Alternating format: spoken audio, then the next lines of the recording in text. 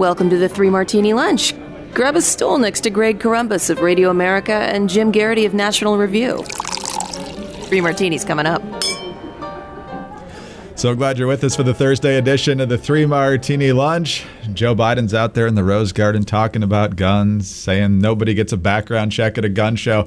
Well, I'm sure we'll get to all of that as that debate unfolds. But if you know the Second Amendment and the law and smoke is coming out your ears, it's perfectly understandable today. But Jim, we've got good news again on the filibuster front. And I assume that the reason Joe Manchin is getting tougher on not changing the filibuster is because of what we said yesterday about Kyrsten Sinema and what we didn't say about him yesterday, because he's had some wiggle room before. But in the wake of Kyrsten Sinema doubling down on no killing the filibuster, no reforming, meaning gutting the filibuster, she's not changing anything. Joe Manchin now with an op-ed in the Washington Post, and hey, me too. He says it's no accident that as a state as small as West Virginia has the same number of senators as California or Texas. It goes to the heart of what representative government is all about. The Founding Fathers understood that the challenges facing a rural or small state would always be very different from a more populous state.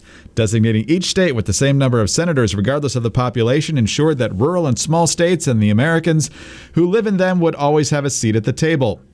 The filibuster is a critical tool to protecting that input and our democratic form of government. That is why I have said it before, and I will say it again to remove any shred of doubt. There is no circumstance in which I will vote to eliminate or weaken the filibuster. The time has come to end these political games and to usher a new era of bipartisanship where we find common ground on the major policy debates facing our nation. He says every time the Senate has voted to weaken the filibuster, dysfunction and gridlock have only grown more severe. He even went a step further, saying he's not a big fan of continually using reconciliation to bypass the filibuster, saying it's only going to come back to bite the Democrats the next time the other party's in charge, because they'll be able to do the exact same thing. I assume that won't stop him from voting in favor of the infrastructure bill, which is now officially under reconciliation, Jim.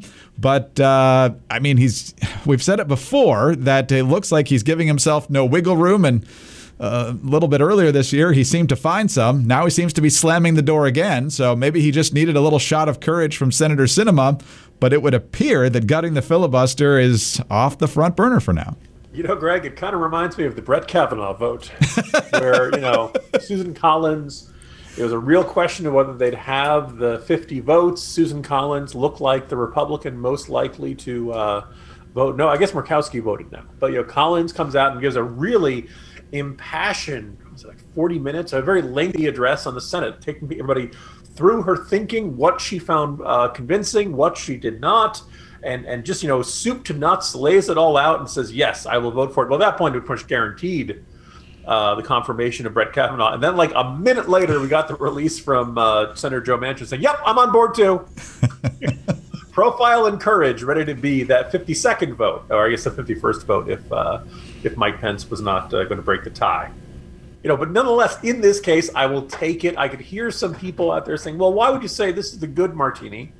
We've already seen a little bit of flip-flopping and wiggle room from Manchin. He has sounded really resolute before, and then he suggested that maybe he could be open to some reform of the filibuster for civil rights legislation. But I think this op-ed slams the door on that wiggle room about as clearly as you can. There's not a lot of other ways to interpret. There is no circumstance in which I will vote to eliminate or weaken the filibuster. And the or weaken is the really important one, right? Because there was the argument of we're going to make it you got to have a stand on your feet and, old-fashioned regular filibuster, which would give the minority the ability to delay legislation that it doesn't like, but really not any effective way to deter it, to stop it from passing, which is the current state of things. I would argue that if you do that, well, then you're effectively getting rid of the filibuster. You're only giving the minority the willingness to, they can only delay it as long as they're willing to have people stand there and talk, and it's going to have to end at some point unless they want to do it all the way to the end of the session. Maybe you could do it towards the end of the year. It's not likely to happen, with close to 2 years away to the next midterms elections. Yeah. So, look, for now, I'm going to say, yes, this is a good martini.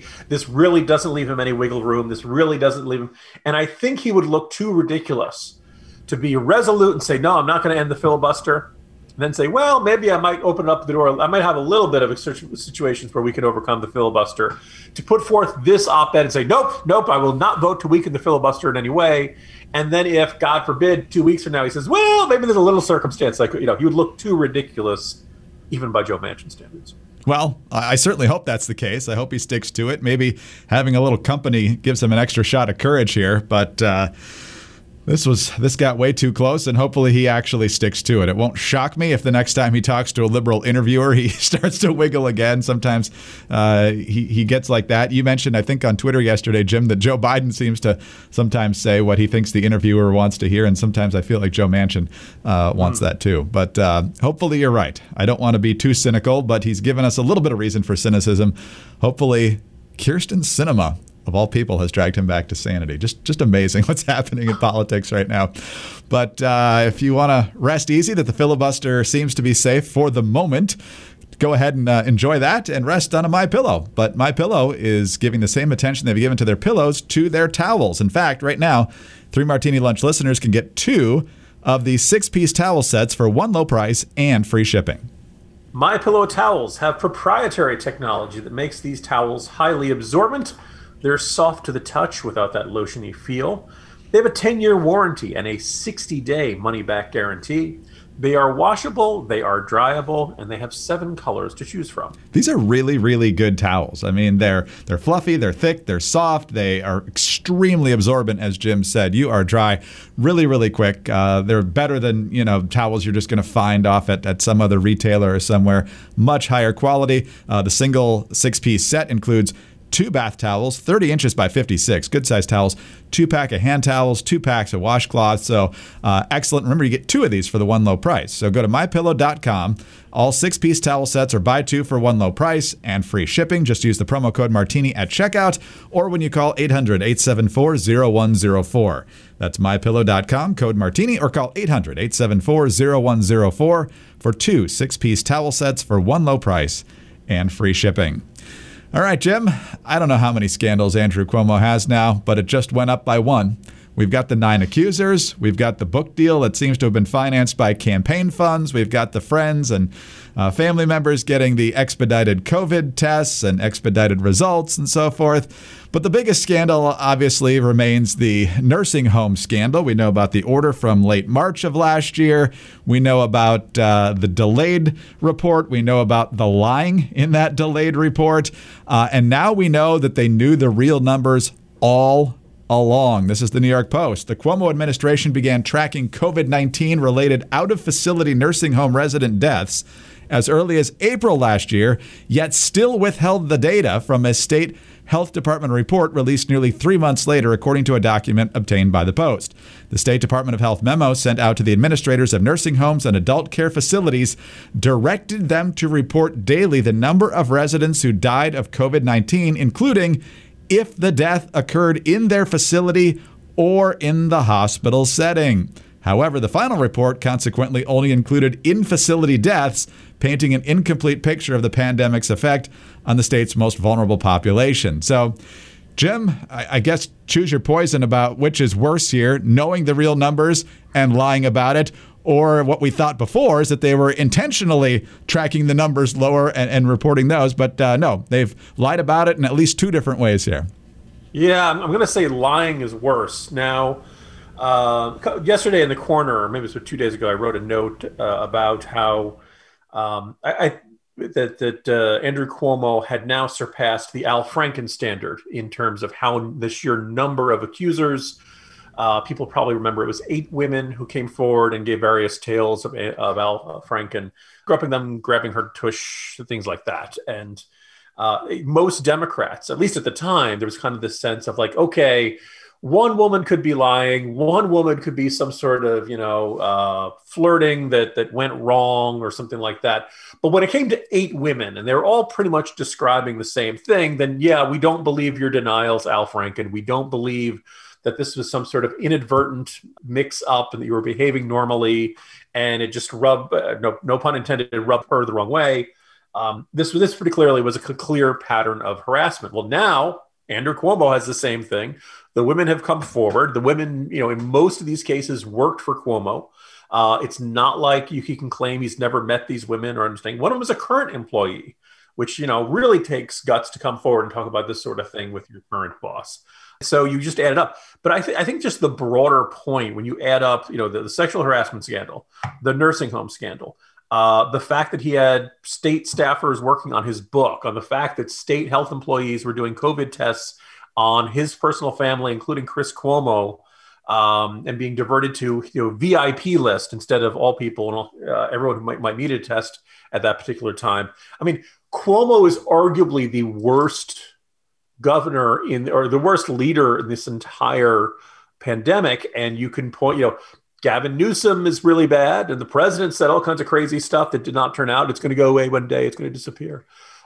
You can point to all kinds of criticism, but I think when you just stack all these up, Andrew Cuomo is the worst leader at any level of government during this pandemic.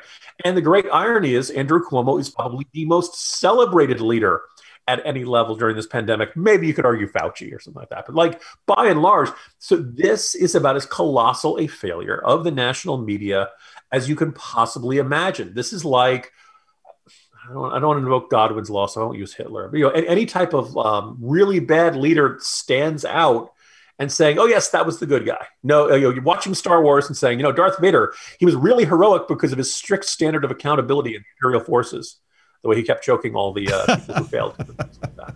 The entire year, we were told Andrew Cuomo's doing a great job and he's the best and all that stuff. And he probably was doing the worst. And it's not just a Cuomo scandal. It is a scandal for everyone who covered him and who botched this story and told people 2 + 2 = 5 for so long. No, that's exactly right. And he's clearly trying to stay alive as governor. I don't know if he has plans egotistical enough to run for re-election again next year. But right now, the public's on his side of him not resigning, although if you keep piling up these scandals, who knows?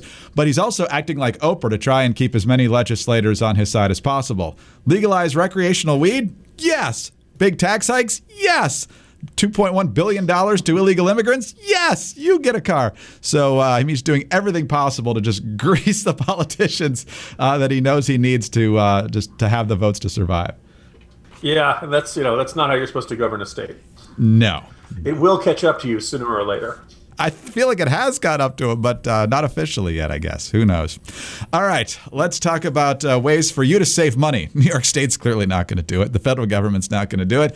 But you can, and you can do it by saving on your postage. Let's face it, taking trips to the post office is probably not how you want to spend your time. That's why we recommend mailing and shipping online at Stamps.com, which allows you to mail and ship anytime, anywhere, right from your computer. Stamps.com has saved businesses thousands of hours and tons of money because with Stamps.com, you get the services of the post office and UPS all in one place, but also with big discounts on mailing and shipping rates.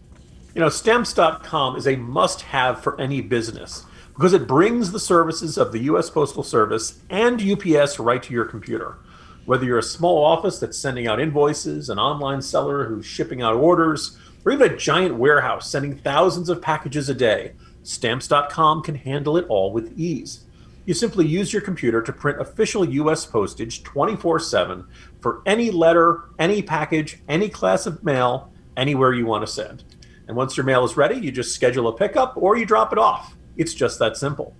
With Stamps.com, you get discounts up to 40% off of post office rates and up to 62% off of UPS shipping rates. Not to mention, Stamps.com is a fraction of the cost of those expensive postage meters. Stamps.com is a no-brainer, saving you time and money. It's no wonder why nearly 1 million small businesses already use Stamps.com. So stop wasting time going to the post office. Go to Stamps.com instead. No risk. And with our promo code 3Martini, you get a special offer that includes a 4-week trial plus free postage and a digital scale. Again, no long-term commitments or contracts. Just go to Stamps.com, click on the microphone at the top of the homepage, and type in 3Martini. That's Stamps.com, promo code 3Martini, all one word. Stamps.com. Never go to the post office again. All right, Jim, this is a double-fisted crazy martini here. Let's start with the headline of the day, and that's that the current and outgoing and term-limited Democratic governor of Virginia, Ralph Northam, also known on this program and on many others as Governor Blackface, although honestly, he could have been in the Klansman robes. Let's be fair. He, of course, admitted to being in the picture and then not being in the picture. Almost moonwalked at his press conference and was thought to be on his way out, but then he just decided not to leave, and everybody seems to accept it. In the meantime, that was a little over 2 years ago. This is an election year in Virginia, and now Democrats are clamoring for Ralph Northam's endorsement. It is absolutely amazing. There are lots of Democrats running for governor. There's only one white one, I think, who's a prominent Democrat, and that's Terry McAuliffe, his predecessor, and who was Northam's boss, because Northam was lieutenant governor before. Nonetheless, McAuliffe gets the Northam endorsement, and McAuliffe is really, really excited about it. They're going to campaign together in Norfolk and Alexandria today. Northam says, we, since they were together in the previous 4 years as well, have accomplished so much, and he says Terry McAuliffe is the right choice for this job. Jim, I'm kind of disappointed on this because I was expecting a really knockdown, drag-out fight between McAuliffe and Justin Fairfax, and with the primary not that far away, I feel like we're just not going to get that fight. We'll get to Fairfax in just a minute and what he said in a recent debate. But what do you make of the fact that Northam has gone from pariah to kingmaker again in Virginia? It's deeply depressing, Greg. There used to be a gig on or a sketch they would do on the weekend update of Saturday Night Live where they'd greet some sort of news with just this endless series of really. It's bad enough that Ralph Northam is still our governor. Ralph Northam couldn't resign because Justin Fairfax, who had been credibly accused of rape by 2 women, we couldn't have him take over. And ordinarily said, okay, let's move on to the state attorney general. And turns out he had a blackface scandal too. And you kind of have this image of the Virginia State Capitol where you're like, okay, everybody who's not worn blackface, please raise your hand. Anyone? It was an embarrassing chapter for this state, and the fact that Ralph Northam has managed to just kind of convince everybody. Like, you never explained why his yearbook said Coon Man. There's never been any explanation. At first he said, that's me in the picture. And then he realized that this was going to lead to his resignation, and he's like, oh, I'm not in that picture. They did that whole investigation. They've never been able to explain how that picture just happened to end up there. And he never really explained why he admitted it. He had that crazy press conference in which he insisted he'd gone to a Michael Jackson lookalike contest and put on you got this bizarre question of we have to be able to do better as a state. And now people want his endorsement. And he's given his endorsement to Terry McAuliffe, who, Greg, I think it's too much to our great frustration, somehow managed to be the least scandalous governor out of the last 3 in this state.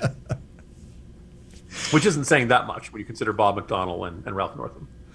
No, but it's certainly not what I would have expected. I remember when McAuliffe got elected narrowly over Ken Cuccinelli, we said he's either going to leave because he got indicted or got a job possibly in a Hillary Clinton administration, and that didn't actually happen on either front. So, Jim, you mentioned Lieutenant Governor Justin Fairfax and his scandal of being credibly accused of sexual assault or even rape by 2 different accusers.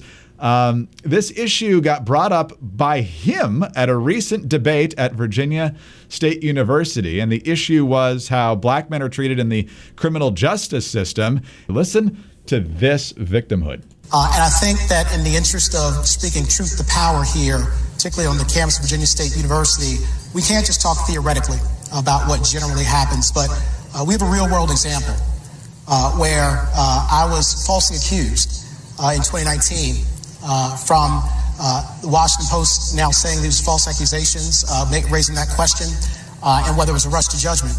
Everyone here on the stage called for my immediate resignation, including Terry McAuliffe 3 minutes after a press release came out.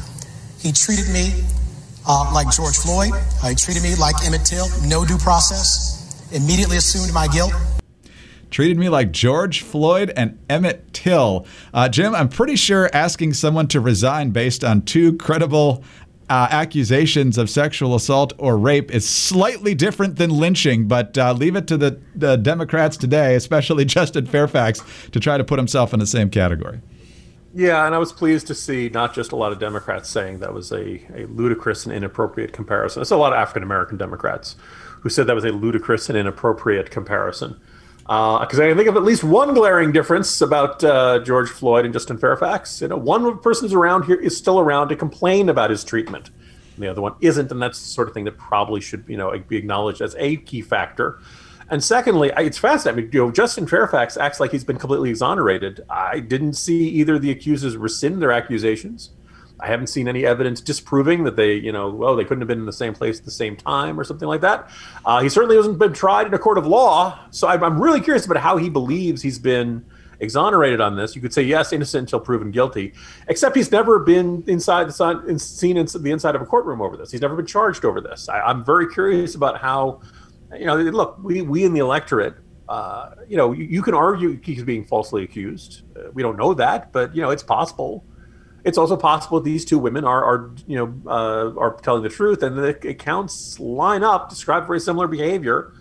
It is a he said, she said situation, but I think it's serious enough that people in the voters in Virginia, Democrat, Republican, or Independent, might look at that and say, we could probably do better than this. And indeed, Virginia, we can do better than this. Things might be so bad. Maybe we got to look at the other party and just see what they're doing. Just take a look. Just see what it is. If the nominee of the Republican Party hasn't worn blackface, hasn't worn a Klan hood, and isn't credibly accused of rape, that seems like the sort of thing where you'd say, okay, that would be a significant upgrade for the state. Yeah, I would agree. Although the Republicans have me scratching my head, too, because I keep hearing all these radio ads for, Pete Snyder or Glenn Youngkin and how they need our support. And then I'm reminded there's no primary. It's a convention. So you can throw all these radio ads at me all you want. I can't help you until November. Yeah, I guess it helps if you build name ID and all that kind of stuff. And maybe somebody going to the convention is listening to the radio or something. I do want to observe, I'll share an observation from a friend. Up until very recently, probably the last couple of weeks, Pete Snyder, who ran before, seemed like a good candidate.